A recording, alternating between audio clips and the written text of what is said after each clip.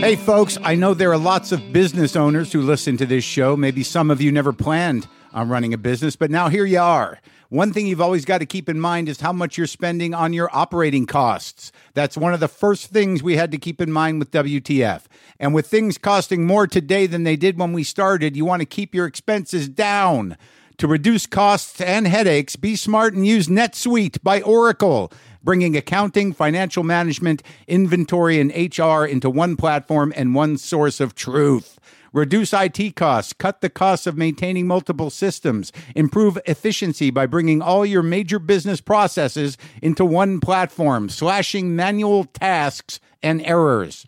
By popular demand, NetSuite has extended its one-of-a-kind flexible financing program for a few more weeks. Head to netsuite.com/WTF for more. That's NetSuite, NetSuite.com/WTF. Lock the gate!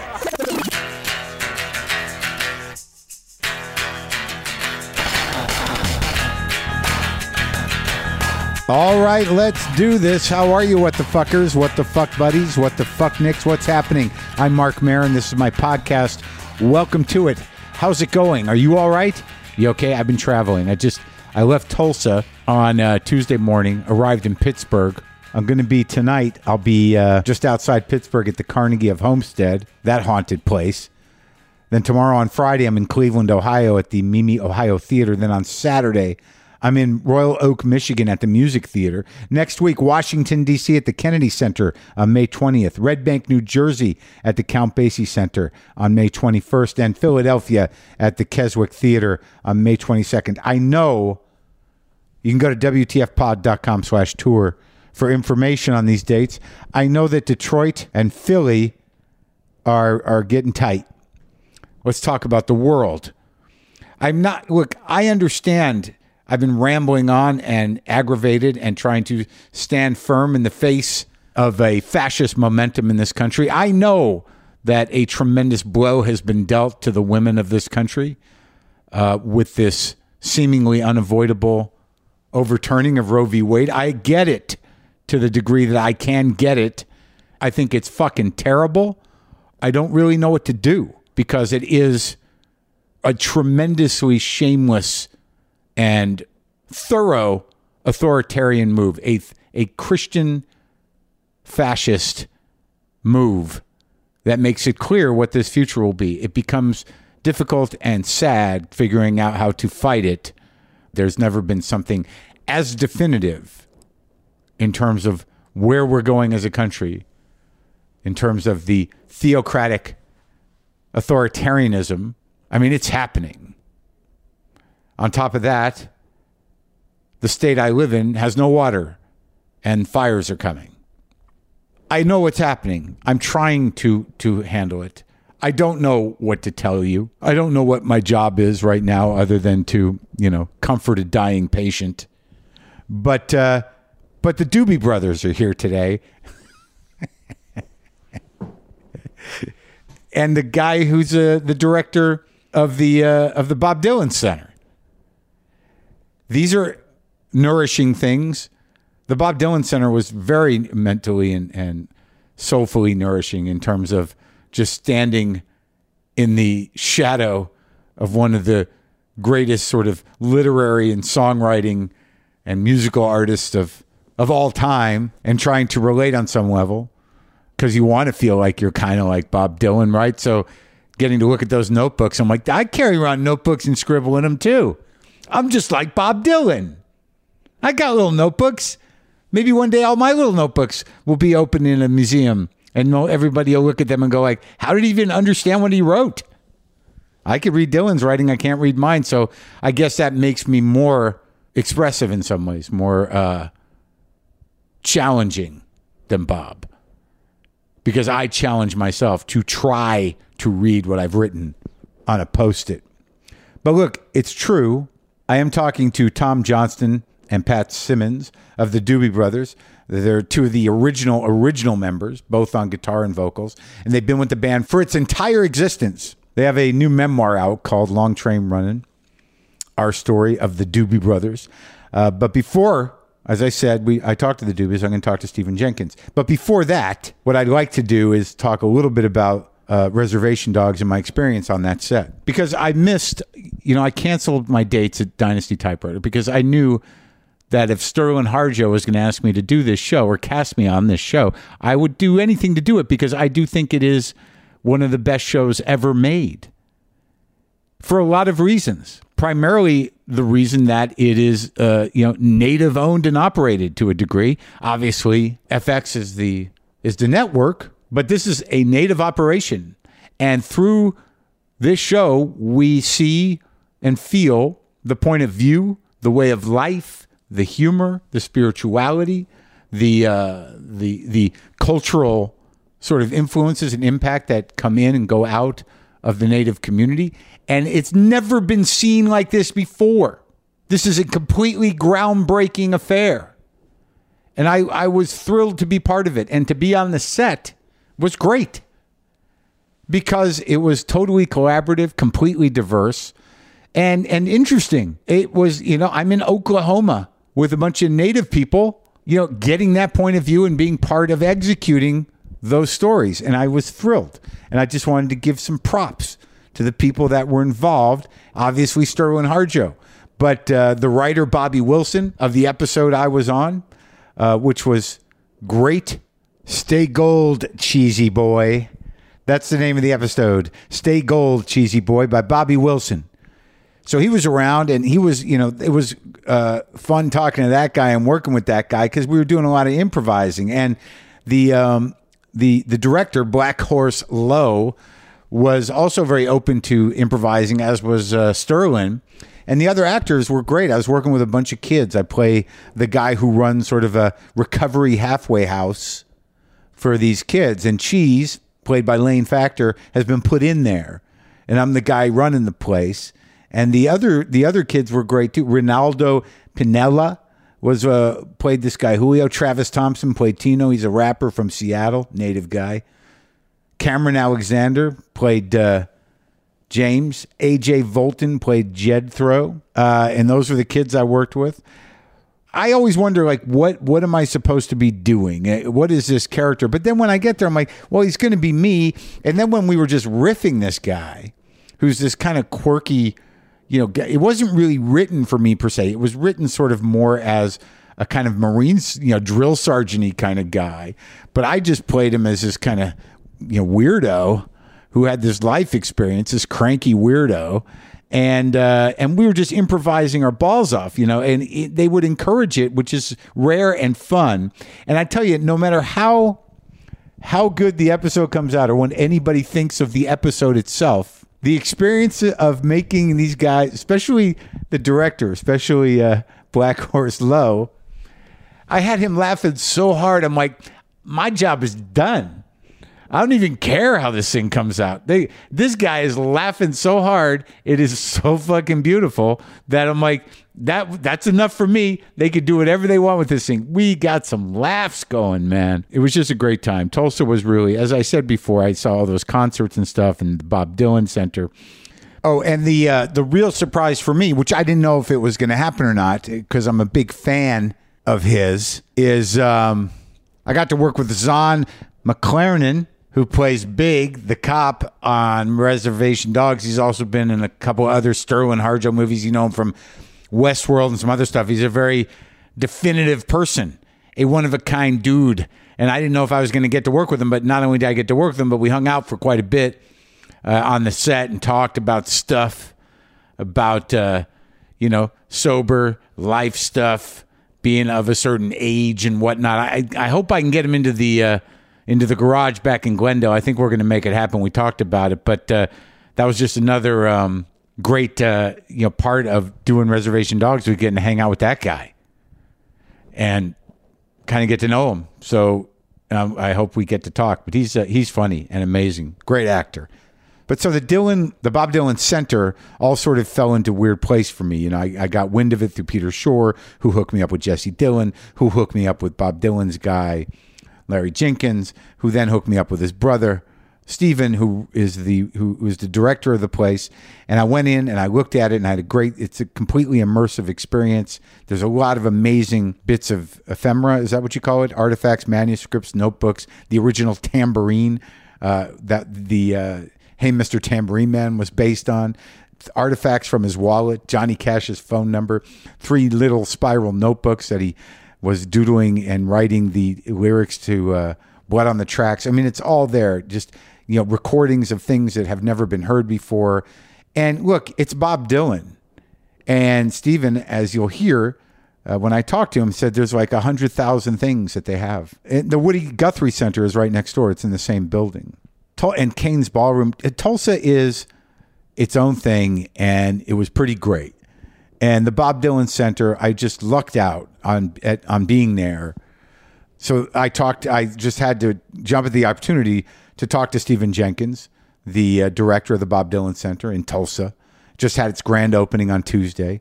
And you can go to bobdylancenter.com for info if you want to visit it. And this is me talking to Stephen Jenkins.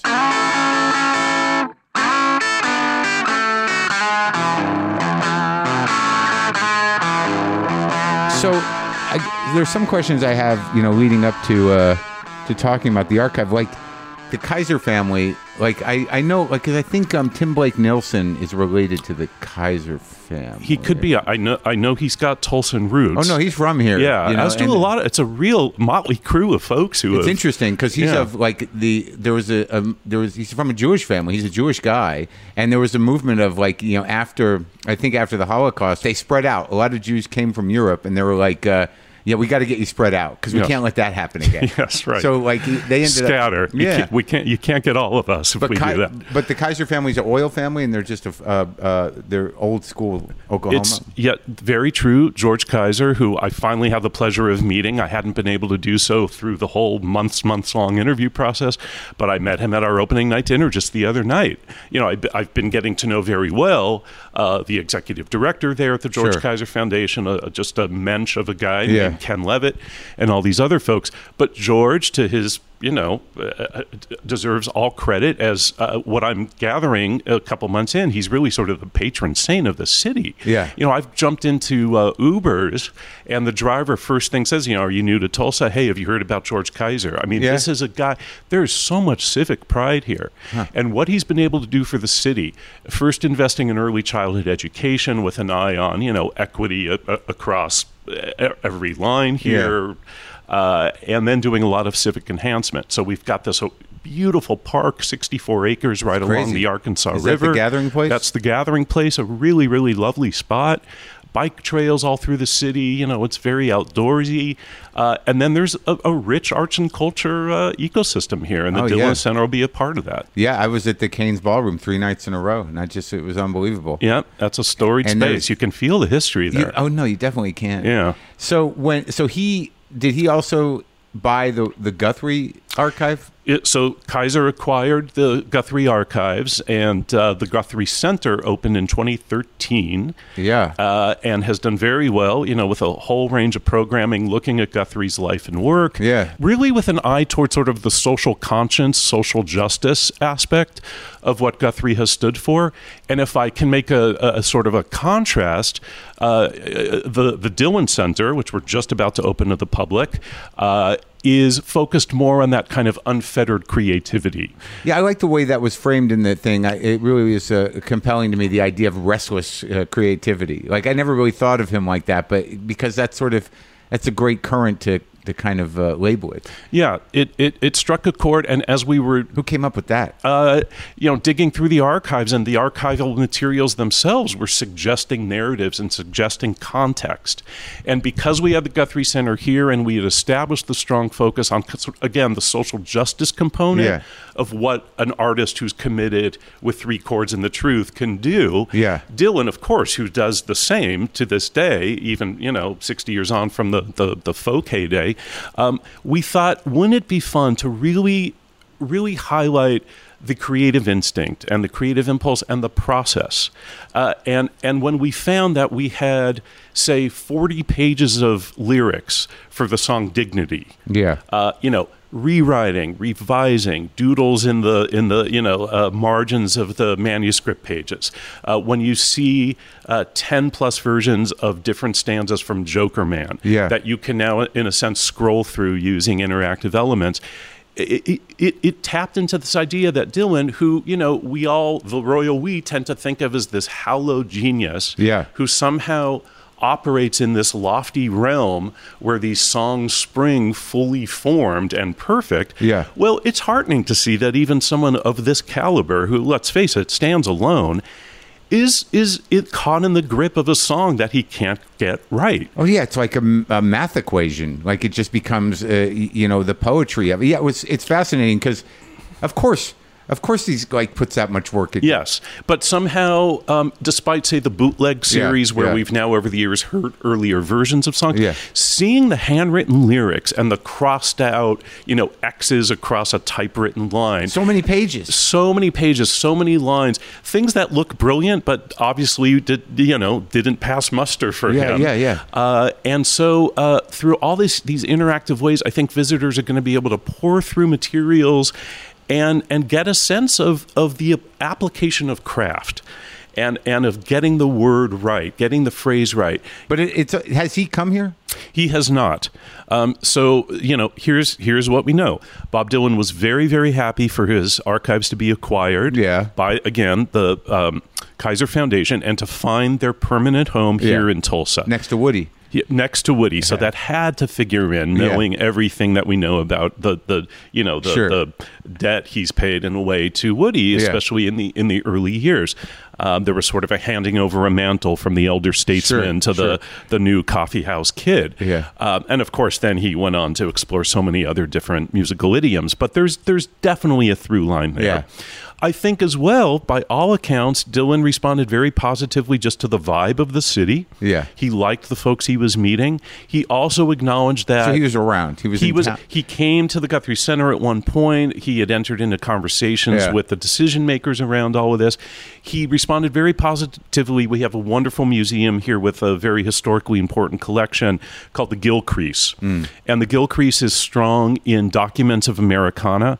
The Emancipation Proclamation is right here in Tulsa. Who knew? As is a copy of the Declaration of Independence, and very strong in Native American art and culture. And of course, we're on Native American land. And Dylan felt that the city as a whole was recognizing that lineage properly, and it resonated with him. And so once the deal was done, and Dylan did agree to make the towering gate that greets visitors when they walk in. I had no idea that he was an ironwork artist. He toils away in his studio on this metalwork, and it's fantastic. So he made it specifically for this place? He did. It's site-specific. So that was... I was just looking at it a few minutes ago. Yeah, it's a pretty fascinating piece. I mean, we could go into a whole thing on what that might represent. It's salvage pieces and bits of metal, of iron stuff that he welds together into this wonderful abstract form. I happen to think it references American industry, and you can see maybe the dying out of tradition there. And you can also see an honoring of hand. And also work. His childhood. Apparently, that Minnesota was a big iron mine place. Yes, but walking through the museum, it's very manageable. So, like, it's overwhelming to a degree, but it's still that primary space, which I imagine is going to stay relatively permanent, right? Some will, but there will be a lot of switching in and out of material because upstairs after all, there's both on both floors. On both floors, the chronology that Sean Wilentz, the brilliant Dylan scholar, and essayist and historian, has put together for us that separates key moments in Dylan's life out into 9 eras. Right. And you can read it as a chronology, but you can also go backwards to forwards, or you can jump into the middle. That, I think, provides a good framework for, the eras and the decades. And, of course, we'll add to that because, don't forget, this is an archive and a center devoted to a living artist who will always be outrunning us, and we will forever be chasing after him. Well, how much do you have? I mean, how much stuff is there? All in between physical objects and pieces that have been digitized, particularly the recordings that we've broken out into individual tracks, also known as stems. We're talking about, give or take, 100,000 items. That's crazy. And, and obviously, that not all that's on the bootleg series. No, correct. There's much more here. Again, it's the notebooks that he kept. I know all the notebooks. Pocket those little sketch pads. The little spiral Yes. A little spiral notebook, because now you got these Moleskine books, but back then it was those little spiral. Absolutely. Picked up at a hardware, a drugstore, and all the those, corner there's store. like 3 or 4 of just, all the Tangled Up in Blue sketches. Yes. Or Blood on the Track stuff. Yes, that's pivotal. This is sort of the holy grail, I think, for the hardcore Dylanologists. Is it? There had been whispered rumors all these years. Dylan kept these small notebooks, and he was working and reworking and revising and crossing out, that suite of songs that became Blood on the Tracks. They're known as the Blood Notebooks. Oh, wow. Really? Yes. Well, sure enough, once we got the archives, we found the 2 other notebooks. Where were these in a house in Minnesota? At the farm or what? A desk drawer, a cardboard box. Dylan, for all his espousal of Don't Look Back, did think enough to keep this stuff, which I find an interesting paradox. Where was most of it? He was keeping it, and occasionally he'd hand it over to, his manager and folks in the office to say, I suppose, I'm paraphrasing badly, I don't mean to put words in his mouth, we should do something with this at some point. And the time came in 2016 to find a home for all this material. And here we are in Tulsa. Spread out over, I know he had that farm up in Minnesota, and then there's a house in LA, and there's an apartment in New York. It was just everywhere? It was everywhere. It was collecting and stacking up, and occasionally, shipments of things would sort of arrive in the New York office. With jackets and outfits, harmonica holders. It's crazy. The tambourine from the Tambourine Man song? Yep. Bruce Langhorne's tambourine held together with a Band-Aid. And of course, we retain all of that. That's the beauty of the historical Where'd you find object. That is in the archive. All of this came to us. And it was just this really unprecedented trove, I must say. For you, when you got the gig, what was the most exciting thing that I'm still discovering the treasures, and I hope to be surprised daily, as I think our visitors will be as they come in. But seeing a letter handwritten from Johnny Cash to Bob, filled with all this wordplay and puns, and you get a sense of the friendship that they had, the mutual respect. And there's a reverence there, and there are aspects of the archive that show a kind of, whether they're from Dylan himself or from his compatriots and friends. This is a guy who we do take seriously and we treat with the utmost respect. But there's a lot of irreverence and wit in there, and I think sometimes we forget that. But this is the shapeshifter. This is the jokester. Is he the Joker Man of which he speaks? That's a whole other conversation. But even the stuff that his phone numbers in his wallet, Otis Redding's business card. That's crazy that stuff is still around. It's here. It was in his wallet, in his back pocket. The letter he wrote to Hendrix about All Along the Watchtower. It's beautiful. He said, it's hard enough to see into one's own soul. I feel that with your version of All Along the Watchtower, you've actually seen into mine. This is typed in one long paragraph on a kind of onion skin piece of paper. It's so great to see. I just don't where was this stuff? Somebody, I don't know. It's very interesting to me. Either Dylan himself was keeping things that, he was in receipt of. For example, get well cards after his motorcycle accident. Right. We might keep our own get well cards, but they're probably not from the Harrison family and the McCartney family. Yeah, right. So we have that stuff.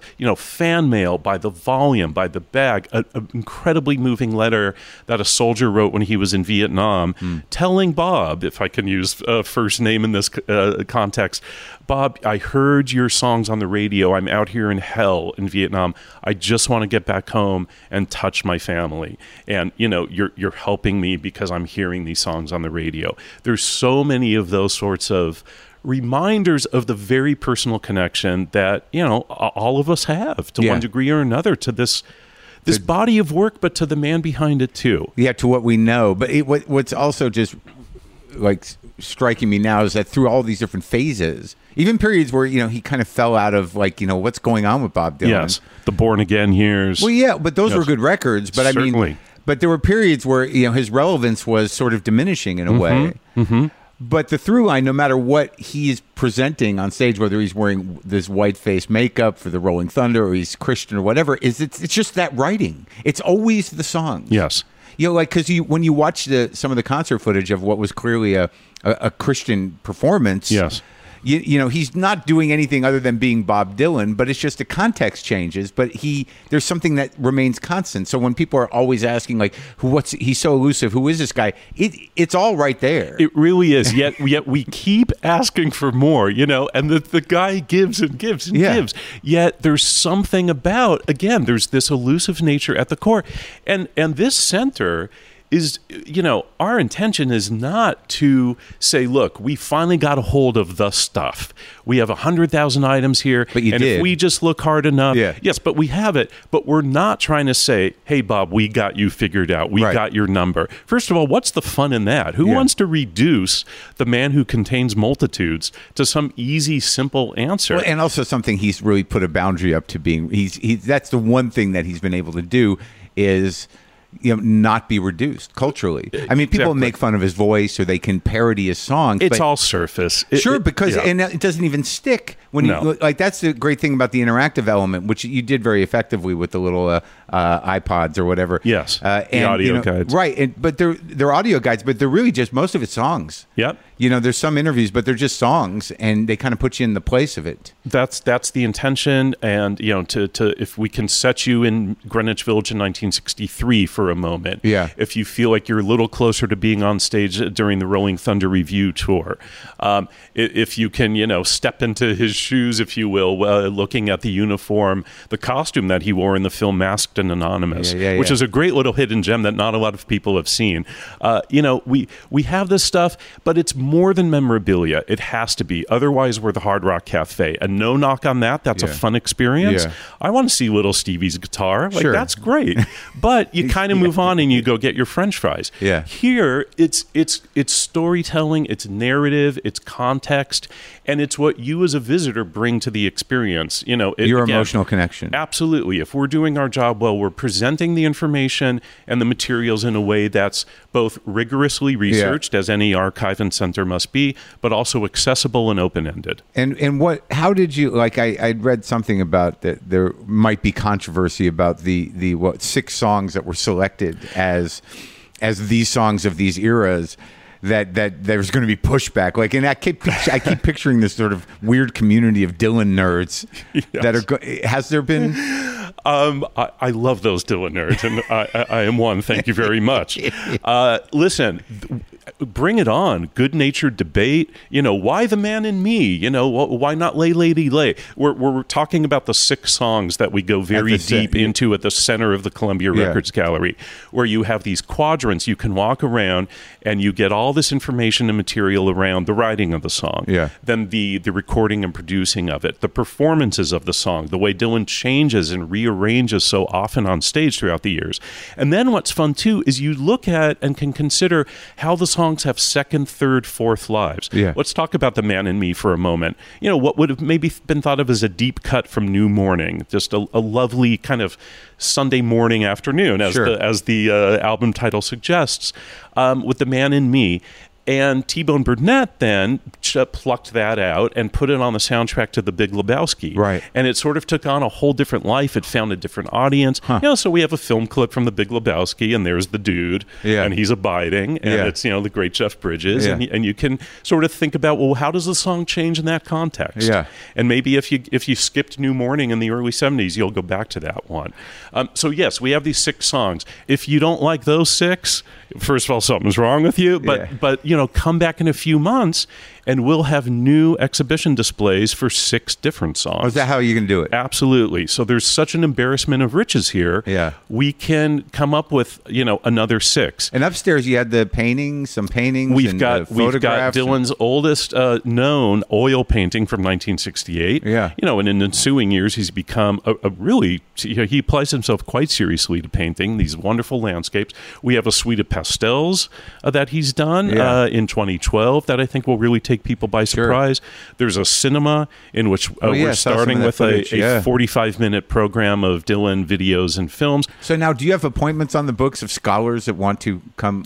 Absolutely. And even before the center proper opened, you know, since we've had the materials in Tulsa, they've been in an archival space over near the Gilcrease Museum, which I mentioned earlier.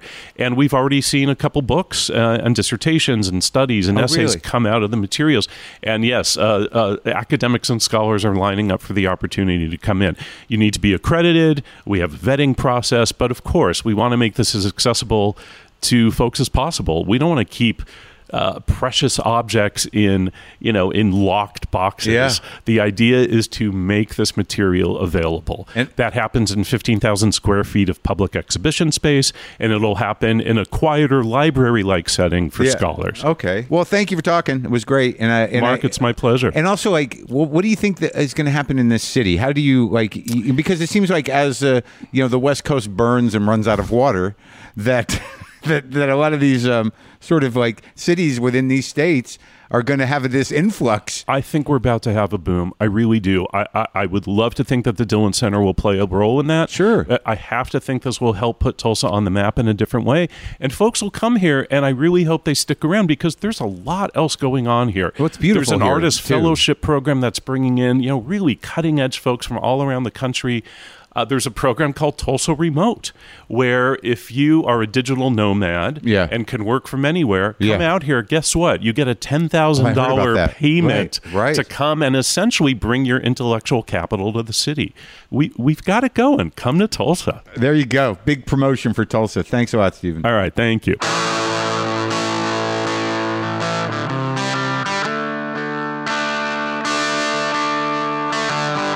There you go. That guy is on it. Wow. He's just rolling, that dude, Stephen Jenkins. BobDylanCenter.com is where you can go for information. I think that's the lowdown. He did make it clear to me after the interview, because I didn't seem to ask him, but it must have stuck in his head, that he didn't get the job through knowing his brother, who's been working for Bob Dylan for 30 years. He got it on the level. He wanted me to know that.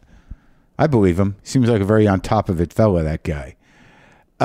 So now I got an opportunity to talk to the Doobie Brothers. I thought every fucking Doobie Brothers songs. I remember singing Black Water in the miniature school bus that I used to take to 5th grade, Manzano Day School, and we would just sit there with the radio on and all the kids singing Black Water. I remember that. China Grove. Come on. Jesus Is Just All Right. Minute by Minute. There's a lot of hits. And I thought, sure, man, I'll talk to the Doobies. Oh, What a Fool Believes. Listen to the Music. Long Train Running. Taking It to the Streets. It Keeps You Running. You know these songs, don't you? You get it, man. You get it. The Doobie Brothers. So I thought, I'll talk to Pat and Tom. Pat Simmons, Tom Johnson. The memoir is called Long Train Running, Our Story of the Doobie Brothers. It's available wherever you get books. And I got to text with Tom a bit because he left his Harley Davidson jean jacket at my house. So we're kind of texting buddies now. And he had great things to say about Sword of Trust. He loves the movie, the Lynn Shelton film, the last Lynn Shelton film that I acted in. But he's a big fan of that. But here they are, the Doobie Brothers. Pat and Tom. Sometimes I wish I paid more attention in school, or in some cases, any attention at all. There are probably a lot of things I could have gotten more out of, like literature, and now it's probably not in the cards to go back to school and study the classics. But luckily for us, there's a new podcast called The Foxed Page that dives deep into the best books of all time. This is basically like the best possible college English class, but more relaxed and fun. No pressure of grades or needing to prepare something to say in class. It's only the books you want to read and know about, presented by best-selling author Kimberly Ford. Everything from Cormac McCarthy to Madame Bovary, from classics like Frankenstein to modern hits like Lessons in Chemistry. I love Ireland, but I missed the boat on James Joyce. The Foxed Page has a 3-part series on Dubliners, and that's a pretty great starting point. Want to get the most out of what you read? The Foxed Page is for you. Get it now wherever you get your podcasts.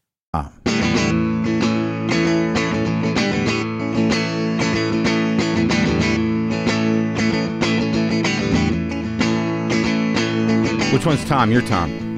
You're Pat. Yep. It's weird because I know you guys. I know your faces. I've known you. I feel like I've known you my whole life. I do.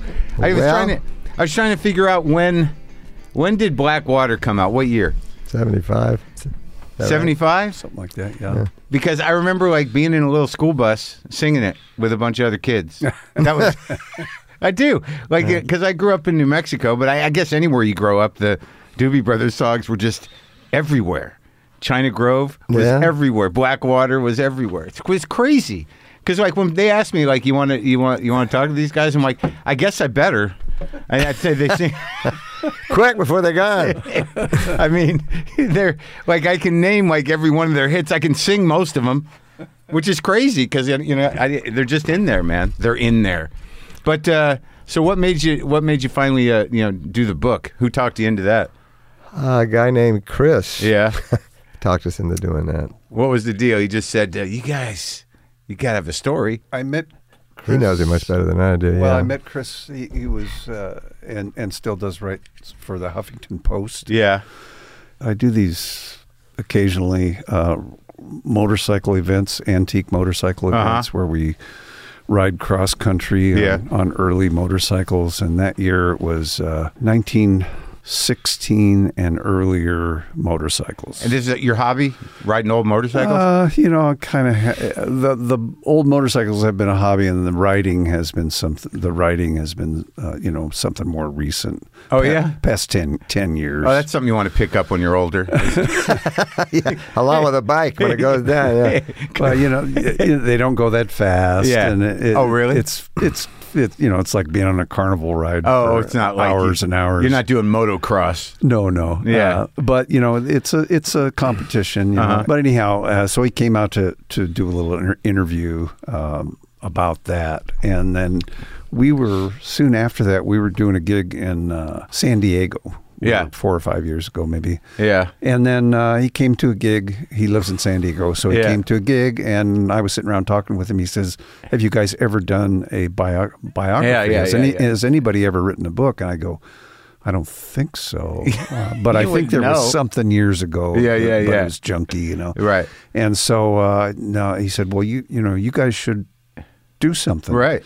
And so he kind of came up with this idea. Why don't you and Tommy write a book together, because you guys started the band, and it would be interesting to have it from your perspective, because you've been there all these years and kind of started it, and here you are still doing it." It's crazy, and man. so he said, "I can help you."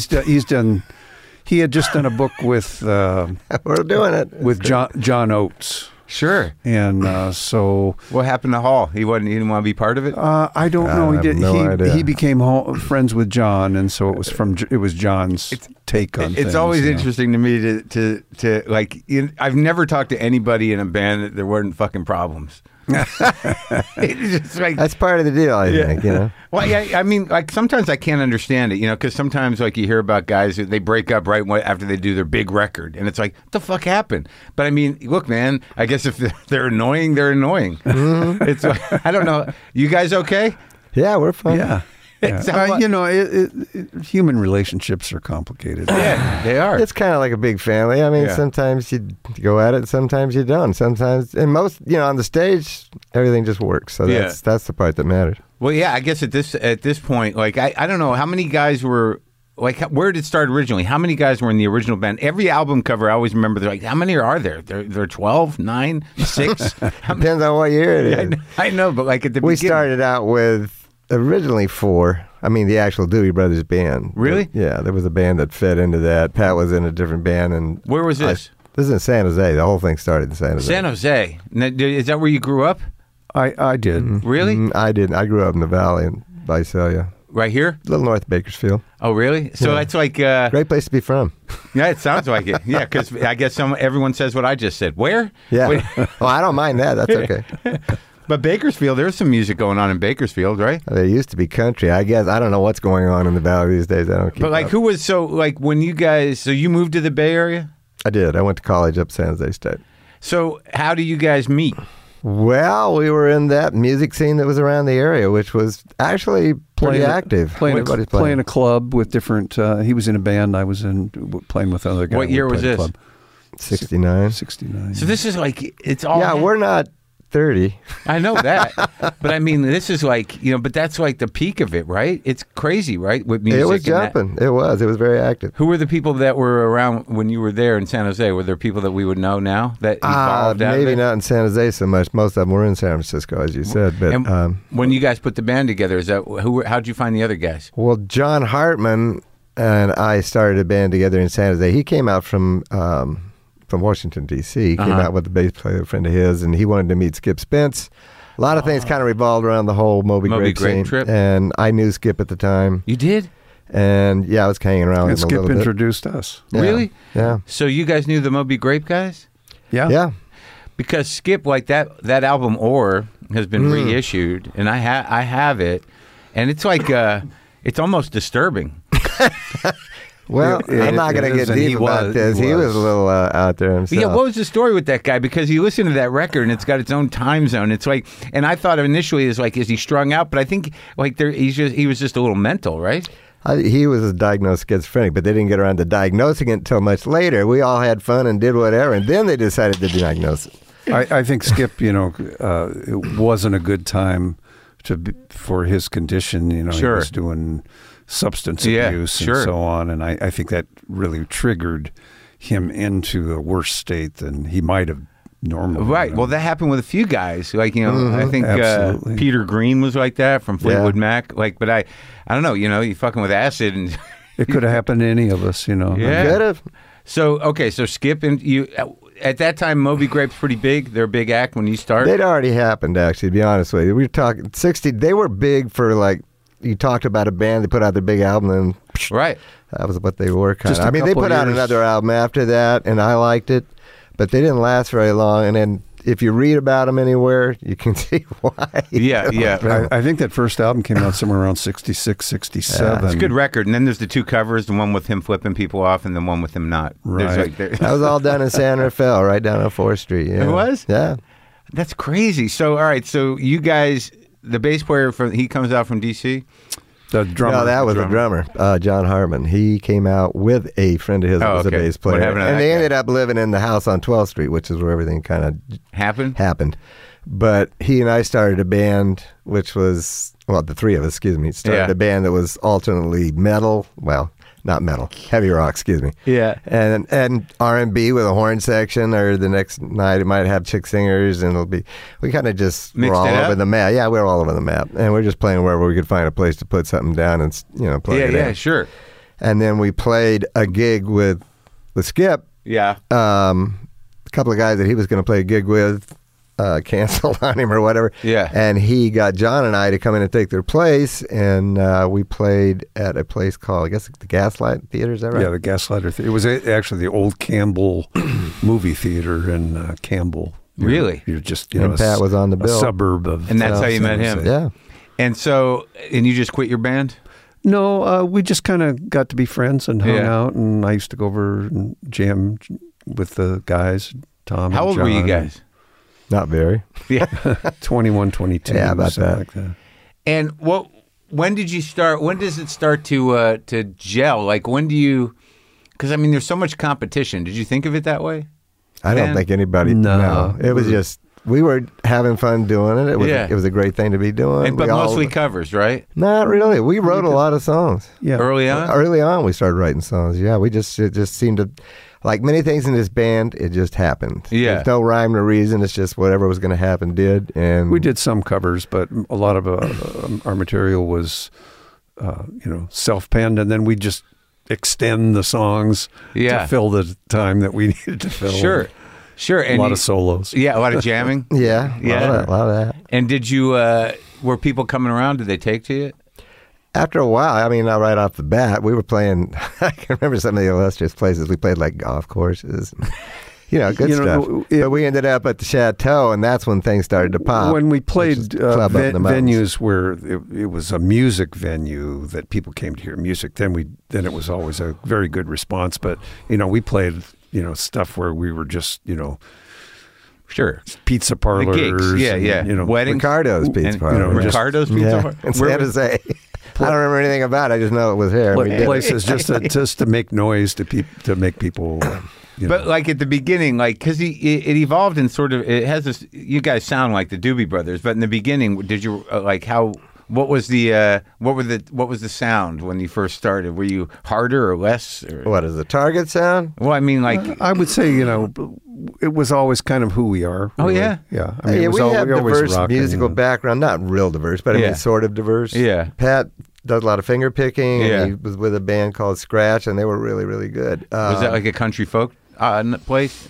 It was just an oddball, eclectic thing. Yeah, bass player, drummer, violin player. Okay, yeah. And I came from like R&B and rock and roll, and all right, so it starts to mix up. You stick all that together, and that's what you get. Were you guys going to shows back then? Yeah. Oh yeah.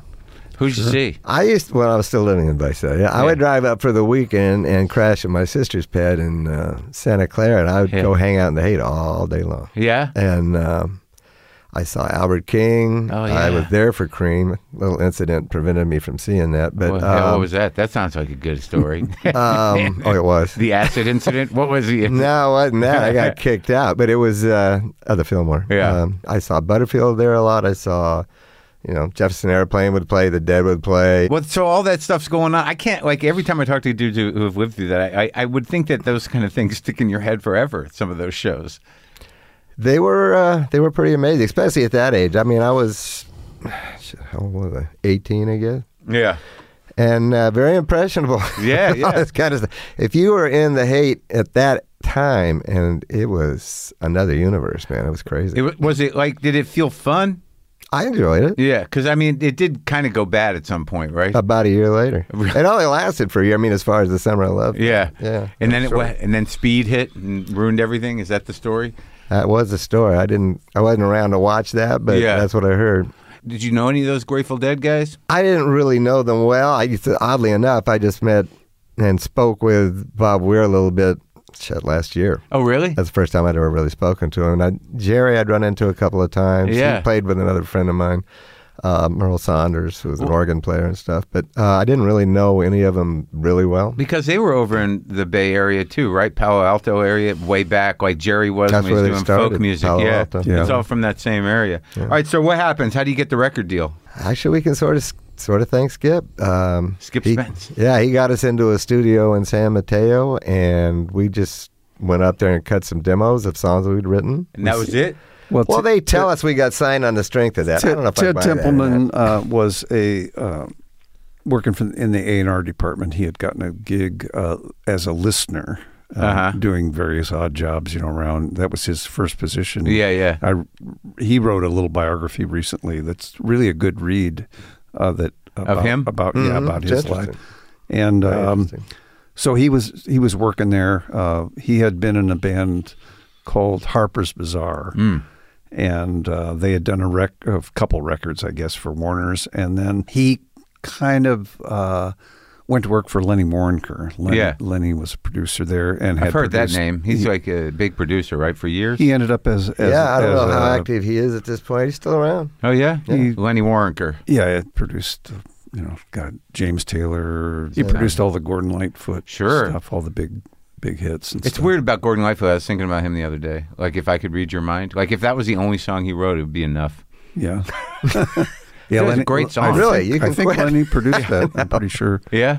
But anyway, so Teddy was, just kind of, they would, people would send in demos, and he had a big pile, and they put them on his, in his box. He would go pick them up and then go into the office and sit there and listen to tapes. And he heard our tape. And according to, his description, he listened to hundreds of tapes. Yeah. And very little was impressed him, and he liked what he heard.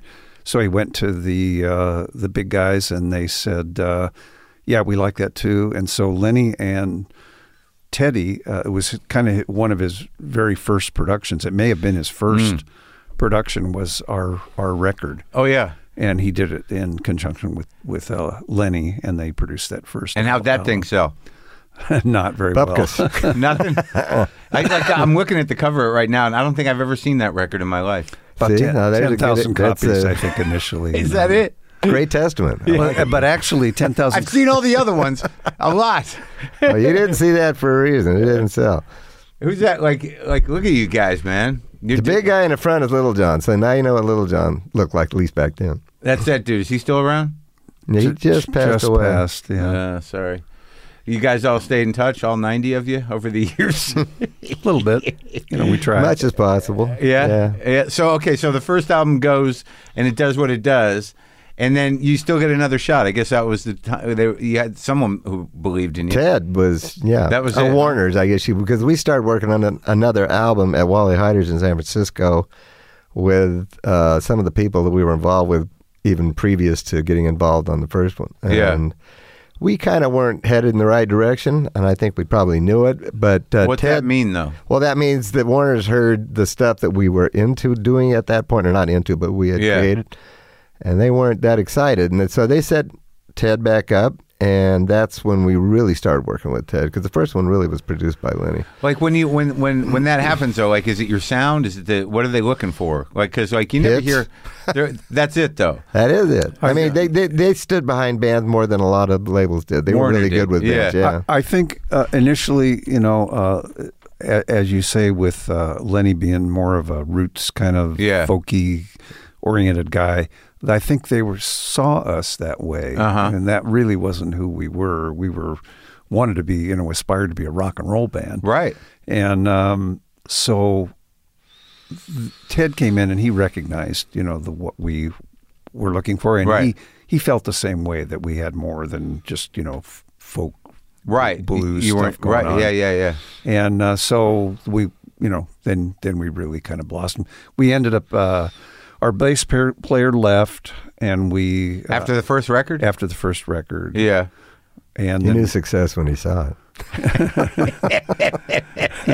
and so I had a friend that I had been playing with prior to working with him. That the first bass player I went to high school with him. Really? Yeah, and so the guy who quit. Yeah. And then. So Tyran Porter was the guy who came in, and Tyran was a killer bass player. And he was with you for how many records? A lot. Yeah? Yeah. It's wild. So 8-10 records. So the second record, boom, you got hits. Yes. And we brought in another drummer also. A second drummer or a new drummer? He was a guy that we had known from another band who kind of got up to jam with us one night at the club we were playing at. And we hired him to be a second drummer. Huh. Wow. So that's a big, were you inspired by the Allman Brothers? That's what everybody wonders. I don't think we thought about it that way so much as it sounded good. Yeah. Well, to me, it always seems odd, but but I guess it's cool to have two drummers. Yeah. It was very powerful. For me, it was, I love the Allman Brothers. So speaking for myself, I saw that and liked it. And the Dead does it too. Right? Yeah. I can't think of too many other ones. Can you? No, as a matter of fact, I can't think of any. Doesn't mean there isn't. I just haven't heard about them. Yeah. And with the big hit was which one on Jesus Just All Right? Was that the big hit on there? Listen to the music. Listen to the music was the opening one. That's kind of what opened the door. And then hearing that on, at that time in my Volkswagen Beetle, driving down the road and hearing it on the radio, it's like, holy shit, we're on the fucking radio, man. It's great. It's great, right? Yeah, it was a big deal. It really was. And then that got followed up with, I think, the song you mentioned, and maybe Rockin' Down the Highway. I'm not really sure what came out after that. Rockin' Down the Highway. That's right. Yeah, it's crazy. So this is a big record. It's so funny because I once talked to Fogerty, and I asked him about production, but I mean, they're a little before you guys, right? Yeah, so they were. It's funny because I said, well, how do you, because those Creedence songs, they held up, in a weird way. If you listen to the records, they're very simple, but they hold up. They're catchy. Yeah, they're catchy, but simplistic and catchy, clean. The production. I said, what are you thinking of when you produce a record? He goes, I think about an AM speaker and a dashboard of a car. I've seen people mix that way, so I totally believe that. Like when you sing, you put that up front. When you play guitar, you put that up front. Makes sense, right? Yeah, it does. But that was post what you guys. I mean, you guys did pretty. Kind of bigger production. But it got bigger as each album went on. But not huge, but I mean, it got added to the sound, It was, it was the advent of FM radio. Sure. And, that's right. And suddenly stereo sound became relevant. You know, people had stereophonic systems they'd listen to. And prior to that, it had been just basically mono. Oh yeah, monaural listening. That's right, the FM radio trip. And you guys are right. So now you'd be driving in your car and you'd be listening to stereo. That was a big deal. It was the Bay Area. They kind of spawned all that basically. That's right. Yeah, and it was Tom, whatever's like Donahue and Dusty Streets and all those people, man. Well, it was the difference between these guys and what's going on, you guys. Hey, man. AM radio was still certainly a prevalent format, but FM and albums, you know, in other words, when your album came out, they played the whole album on the radio, and people bought more albums than they did singles after a while. That was the shift. It had been the other way. You know, people were buying singles and not so much albums, and then suddenly people are buying albums and less singles. Yeah. Did you guys think in terms of albums when you recorded? I mean, was that... We thought in terms of songs. Yeah. That's right. But I think we were thinking in terms of we wanted every song to be, you know, as good as it could be. As good as it could be. So. Yeah. And when did you start adding guys? This album, The Captain and Me, that was another big record, the third record. Same lineup. Same lineup? Of guys. Yeah. 4 guys? Yep. Five guys. 5. Yeah. Two drummers. Yeah. Can't forget that. We tried some synth stuff and everything. We kind of grew, you know, and also the touring thing had kind of started to blow up. And China Grove, that was the one. That's the song that I just remember pounding. It was ubiquitous when I was like, what year was that? 75? So 73. 73. So I was like 11. And it was like everywhere. Are you trying to make us feel better? Man? Yeah, a little bit. You guys are still going. But China Grove, that when you came up with that song, you just were like, oh, fuck yeah. Because that guitar thing. You know, some people may hear that and say, the only song I ever wrote that I thought this is a single was Listen to Music. Really? China Grove, it's a great rock tune. Cool. But I didn't think it was a single. It's like Long Train Run. I didn't think that was a single because it was a jam. Yeah. And when those songs, you get them, Don Landy, I give credit for putting the echo on that. Yeah. Down, it wasn't my idea. Yeah. And it was a neat thing. But he's the producer? He was the engineer. Oh, the engineer. And Teddy was great helping all of us on all songs. Yeah. Vocals, drums, harmonies, all of it, you know. And so the touring starts, and when do you become like a huge act? When do you know, like, holy shit? It started in 72, but I'd say 73 is when we really started hanging. We never saw home. Yeah? No, you were out all the time. And if you weren't out, you were in L.A. doing another album every year. And did you like it? Yeah, it was fun. I mean, it was kind of a blur, but it was fun. Really? Did you end up managing to have a family and whatnot? No. No. No. Nah, at least I sure didn't. Yeah. No, and it's a little crazy for having a family. I guess. I mean, guys do it. I mean, I don't know. I've heard of it. How they turn out, but yeah. So when does things start to sort of shift? Like how come, like on Stampede, when do you add Baxter, or why?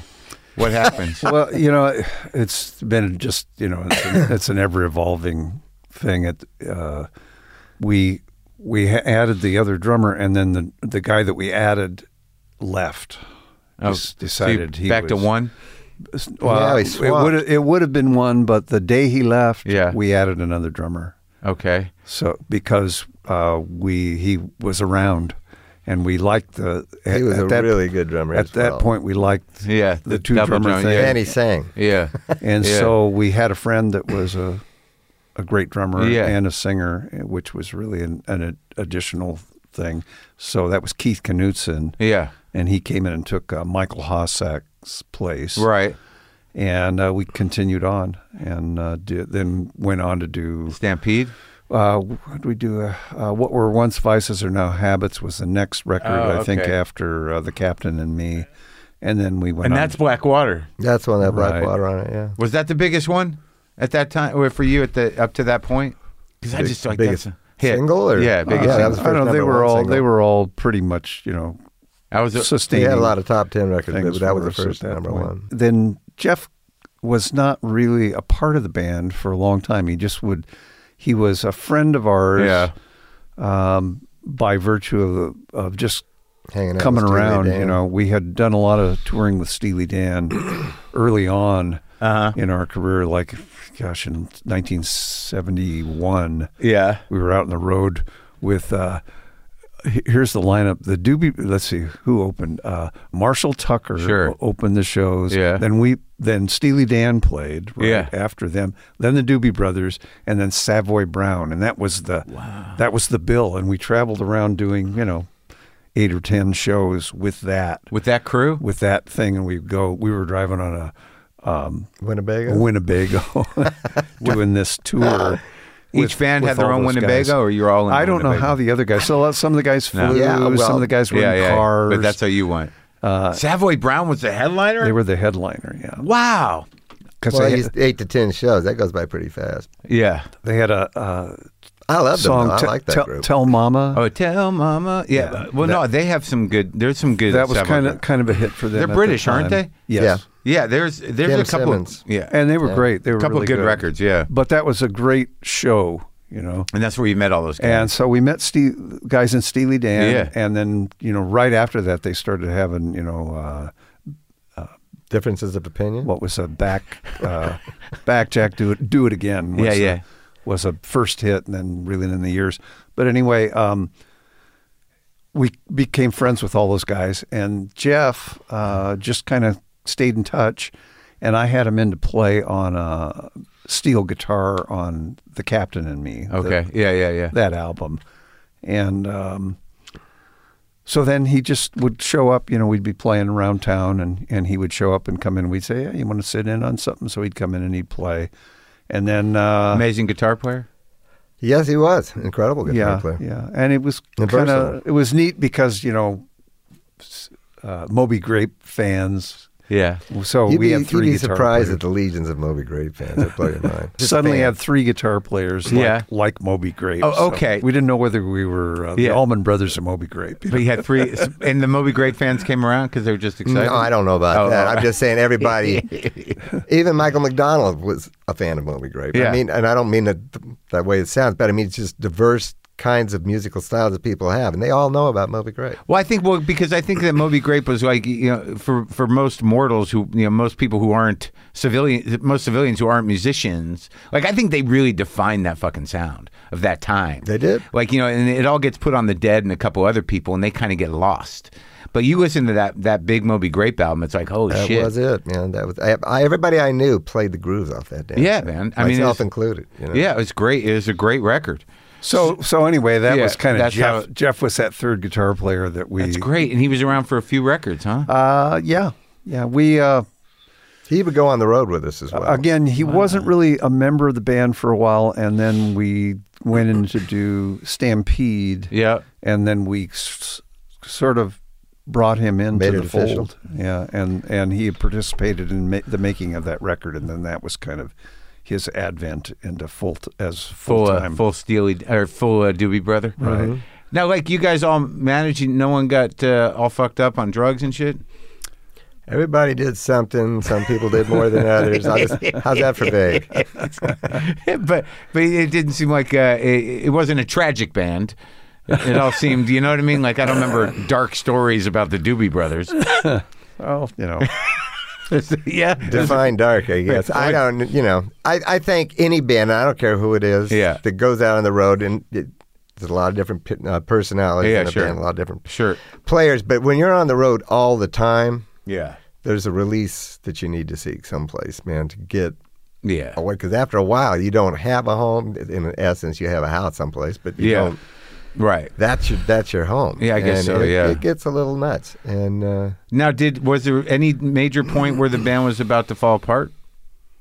Well, in 75, I left the band not because I wanted to. I left the band because I had a bleeding ulcer, and I got shipped out to a hospital in L.A. to get over that. And that caused a big... Which album was that after? That was Stampede. That was the first tour for Stampede, I want to say. So, I was a bad guy.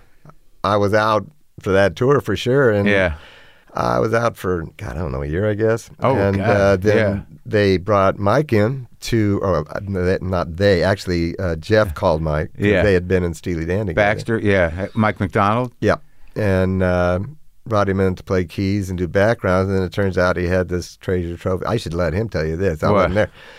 Treasure trove of songs, and that's when they ended up with the album Take It to the Streets. And that changed the whole sound in a way, didn't it? It did. And you guys still pals? We're touring right with now. Him? Yeah. How democratic is the thing? When did you come back on? Which record did you come back on? I came back and toured on Take It to the Streets tour. Yeah. In the spring tour in '76, and we had a ball. We had the Memphis Horns out, and and everybody. It was just a great tour. It was a lot of fun. When somebody like Mike comes in, it changes the dynamic of the band. But is it a democracy, or who's leading the thing? I don't know if there ever was. We never really.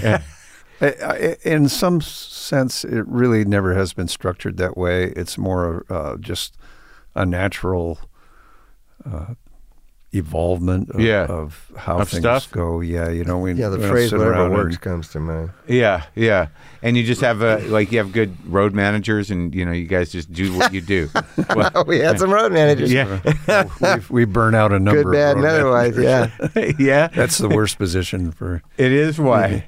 They're in the hot seat all the time, and they got to deal with all these different personalities. That's really hard. Hard gig. Yeah. And then, you did, which record? Minute by Minute I remember that record being everywhere. It was a big record. Was that the biggest one?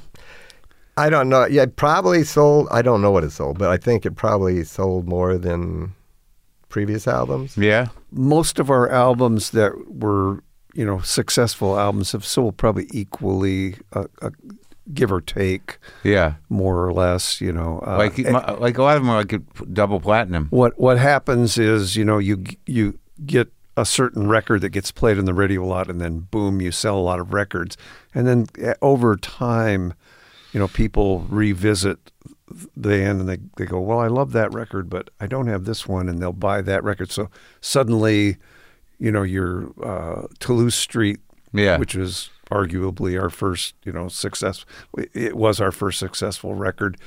It sells quite a bit more. Oh, it's funny how when you get a new hit record, it kind of livens up the catalog. We just put out an album last October. Last October, I guess. Yeah. And suddenly, a couple of other albums were back on the charts. Really? Yeah. It's how that feeds that. And you guys and things are very different now as far as how things go with music sales for sure. and all that. So that's. I think people pay. I think it's a good thing. I know people in the music industry pay as much attention to the Apple chart or the Amazon chart as they do to Billboard these days. It's just the way it is. Any streaming platforms. And but after Minute by Minute. Did you feel was there a period where, you could always go out and play, I imagine, because you had such a great catalog, but was there a period there where you didn't feel like the records were doing as well, or that? We never worried about that, No. If there's a place you can play and people are going to come and see it. So most of it if there's 500 or 5,000, who cares, Yeah. And you could always sell tickets. Yeah. The band always sold tickets. I left the band in '77 and took off, did a couple of solo albums. How'd they do? First one did okay. The second one I might as well not have bothered. But not because it wasn't good. They said, this sounds stupid if I say it, but this is what I got told anyway. Yeah. It sounds too much like the Doobie Brothers. Yeah. I said, well, fuck, man, what do you want? I'm a Doobie Brother.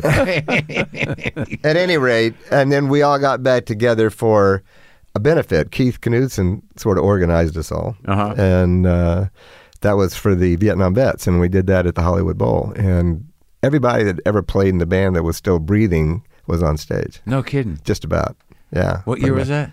That was '87.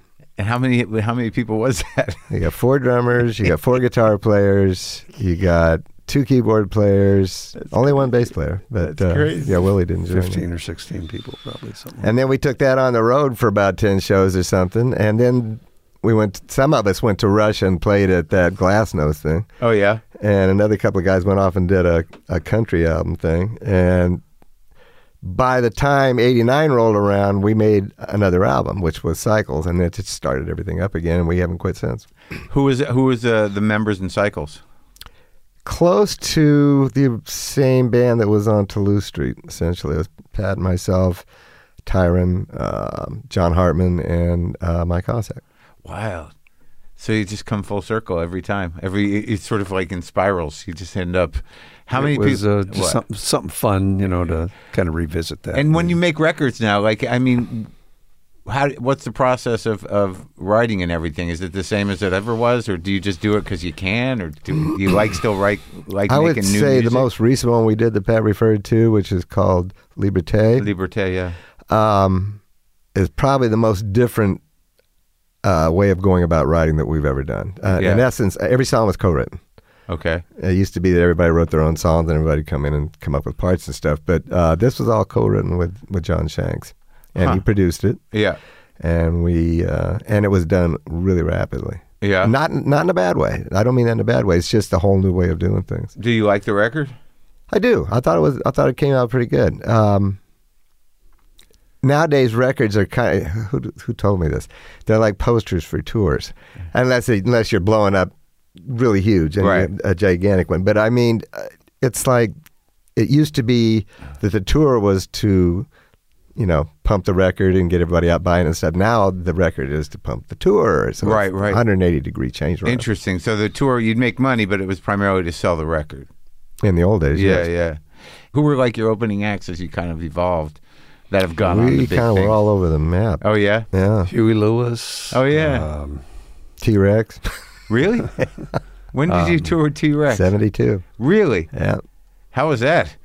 It was interesting. Talk about bands that were different from each other, but we learned something from it. What'd you learn from them? Well, it was a different style of music. It was called glam rock. I guess is the name for it. And we were more of a. We got more glamorous. Yeah. Did you? We started dressing a little wilder. Really? Got to do something with our hair, fellas. Yeah, that's right. No glitter on the face or anything like that. But they were fun to hang out with. They're good guys. Yeah. It's sad that guy died so young. So I started to say who. Yeah, go ahead. Who grew to. Yeah.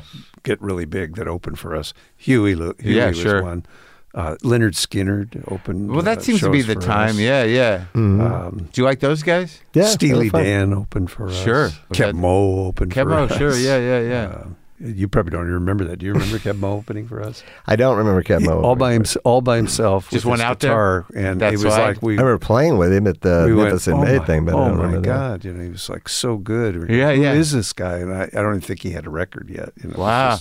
Did you do a lot of those stadium things with the 9 bands, 10 bands, like those huge? Oh yeah, sure. Those were like I went to one. I don't think you were on it though. I went to one up in Mile High Stadium. I think it was like the Cars, Ted Nugent, UFO, the Rockets, and Heart. So that would have been a little pretty later. wild combo. That's up tempo. Not up tempo. The Cars. Energy-wise. The Cars opened for us. It was hard to follow some of the bands, to be honest with you. I bet. They were Little Feat. Well, that following Little Feat was not great. Or Tower of Power, or somebody like that. Tower of Power is a lot of those guys powerful. Those bands had hits that were pretty monumental, even at that time. Yeah. As Foreigner, Sure. Yeah, we did a whole year with Foreigner. Cold as Ice, when that first song came out. They were opening for you on their first tour, like? Yeah, and Heart. Yeah. Big songs that they're opening for us, and we didn't really, maybe we had some hits at that time. I don't know. Sure, you did. But there were big bands. So But like, were you guys backstage going, fuck? Oh yeah. How are we gonna do? You better get out there. We gotta rock. You've heard about the Riot House, right? You know all about that. What's that? The Hyatt House down on Sunset. Sure. Yeah, it's right next to the just Comedy think Store. of that on the road. Yeah, that's it. In those days? Yeah, that's the way it was. Oh yeah, it's crazy. What about did you ever do his shows like with Zeppelin or anything? I don't know. No. Not while I was in. We played with the Stones. Oh yeah, what at like a big thing? The Stones. Yeah. Was that fun? When you hear big names like that, generally it's a large venue. Sure, it's a good sized place. Yeah, huge. But it's so wild that that I can't imagine what it'd be like to be backstage waiting to go on and just see somebody just blow the place up. You're like, let's just give it an hour. Let's just take a rest, clean the palate, and let them wait for him. Did you change your set list ever to sort of follow people? Oh yeah. Okay. Like, we better all the power stuff would end up front. Exactly. Better open up with China Grove, right? Yeah. And a few others I can think of. Yeah. Like what are the other ones that you'd be like? Without You. And, move those closers up top. That's right. Did it work generally? It helps. It helped, yeah. At least it wasn't a big drop off when you got out on the stage. You didn't want that. Oh my God! So what now? Who's touring now? Who's in the band now? Like who's the gang? Mike's with you. Myself, you guys, Tom, Mike. You guys are the only. John McPhee. Yeah, we're the only originals. Yeah, John, but John was with us from what 79? Well, is that when he came in? John joined in 78. Yeah. Okay. And then played with us until we kind of went on hiatus around 82, 83. And then when we got back together in 89, we went on for a couple of years. And I think John came in around the early 90s. Yeah. 93. And he's been with us ever since. And what are so how are the audiences? What kind of rooms are you playing? What's this? We're playing mostly, sheds, what they call sheds, like 25,000 people. 25,000? Yeah. That's a lot. Well, not every night. I mean, and we're also playing arenas. I would say some are 10,000, some are 15. Wait, 25,000? Yeah, not that many. Not every night, but yeah. That's called a shed.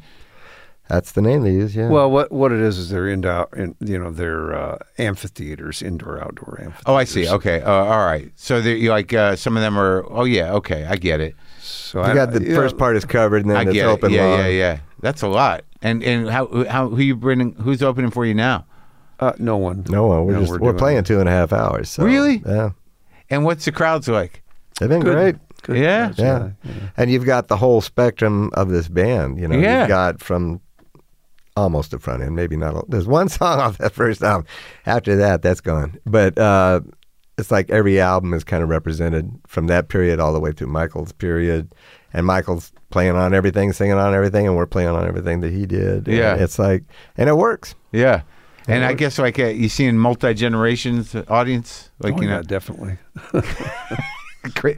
Yeah, you see some kids, you see some about grandparents, and you see some grandparents. Three generations. Wow. Isn't unusual, really. Do you have take time off? Do you have fun and shit? We're not touring like we did back in the 70s. Let's put it that way. Sure. So you guys, we've been off for 5 months right now, but that was due to a lot of stuff. This is a pretty intensive touring schedule. This time around, simply because we've been. We had to postpone a lot of shows during this pandemic. The COVID thing messed everything up. So we're back to revisiting those venues and. Yeah, and how's the? You have a nicer Winnebago now, or? Matter of fact, now that you mention it, yeah, it's even longer. Big bus. Is that how you do it? The bus? Yeah, we're bussing. And what kind of guitars are you playing? I've got kind of these put together Stratocasters mostly. That I'm playing. Yeah, from Schecter parts. Parts guitars. You got a guy that does that for you? Yeah. Well, I've been playing these guitars that actually my old tech back in the 70s built 3 guitars for me, and I'm still playing them. Really? And my present tech also is a guitar builder. I'm playing a couple of his guitars. Oh, that's cool. So they're all really handmade guitars. You like that Strat sound? But I like the Strat sound, What about you? What are you playing? I was a Gibson guy for the longest time. Yeah. Any model, every shape and size. Yeah. And played Les Pauls and SGs. Sure. And did you have one of those triple pickup Les Pauls? No. None of those? Never even wanted one. Good. For some reason, I associated that with the Platters, and somehow, and as much as I thought they were a great singing group, I just didn't want. And the Chick used to play a triple pickup one. Yeah. Frampton played one. He does. The black triple pickup Les Paul. Phoenix. Yeah. So you just I'm a PRS guy now. That's pretty much all I play. Oh yeah. Yeah. What'd you do with all your Gibsons? Got them in a. Some of them are still around. I've still got the one I listened to music with, and I played that thing for years on the road. It's still with me. What about China Grove? Who's that at the beginning of that? That's me. That was on an SG, and you like those P90s? I like P90s. I like really dirty. P90s are on the Les Paul, yeah. Yeah. But I also like Firebirds, and that was another great guitar. I know. Really great. And you look around, if you look through pictures of people, even you see, I don't care if you're on Instagram or something, you'll find a lot of people playing those. They're back with the mini humbuckers? Some are. Yeah, I got turned on to them by Johnny Winters. He was all about those. And I actually had one that I got from Johnny Winters. And unfortunately, it got stolen. It was a great guitar. Damn. Yeah, I had it for years. Was it one of the wood ones? They made some white ones that are kind of cool. Was it one of just This was the wood tone, yeah. With those small pickups you mentioned. So he went into Johnny just ended up doing a lot of acoustic blues, like that steel guitar stuff, right? Like dobro shit later on. He might have. I kind of missed out on that. Oh yeah, yeah. He's a good player. He was a killer player. It's wild the way he was wild too. Yeah, but he was also he was a wild killer player. Yeah. So the book goes all through this stuff and all through the whole career, ends up where we ended up today. Pretty much, yeah. Yeah. Are you happy with it? I am. Yeah. We had fun doing it. It was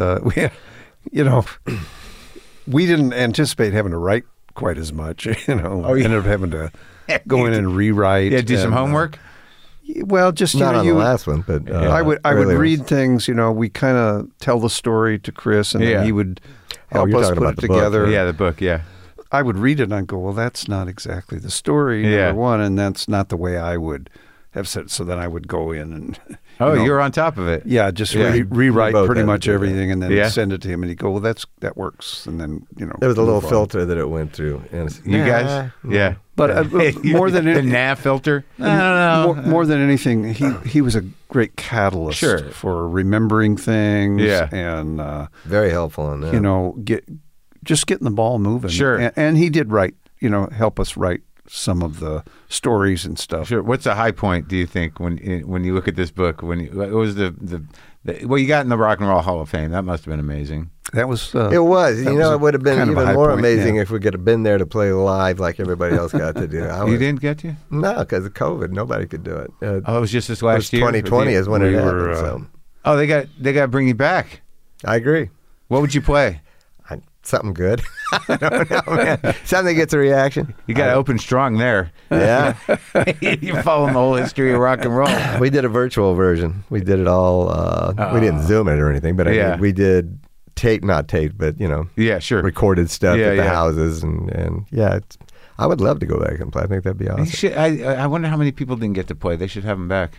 Everybody that was nominated. Everybody was nominated that year, yeah. For 2 years or just the 1 year? Just the 1 year. Just the 1 year. Yeah, they started up again the next year. All right, fellas. Well, I hope the book sells and have fun on the road. Thank you. It's good talking to you, man. Likewise. Appreciate it. Thanks for taking the time.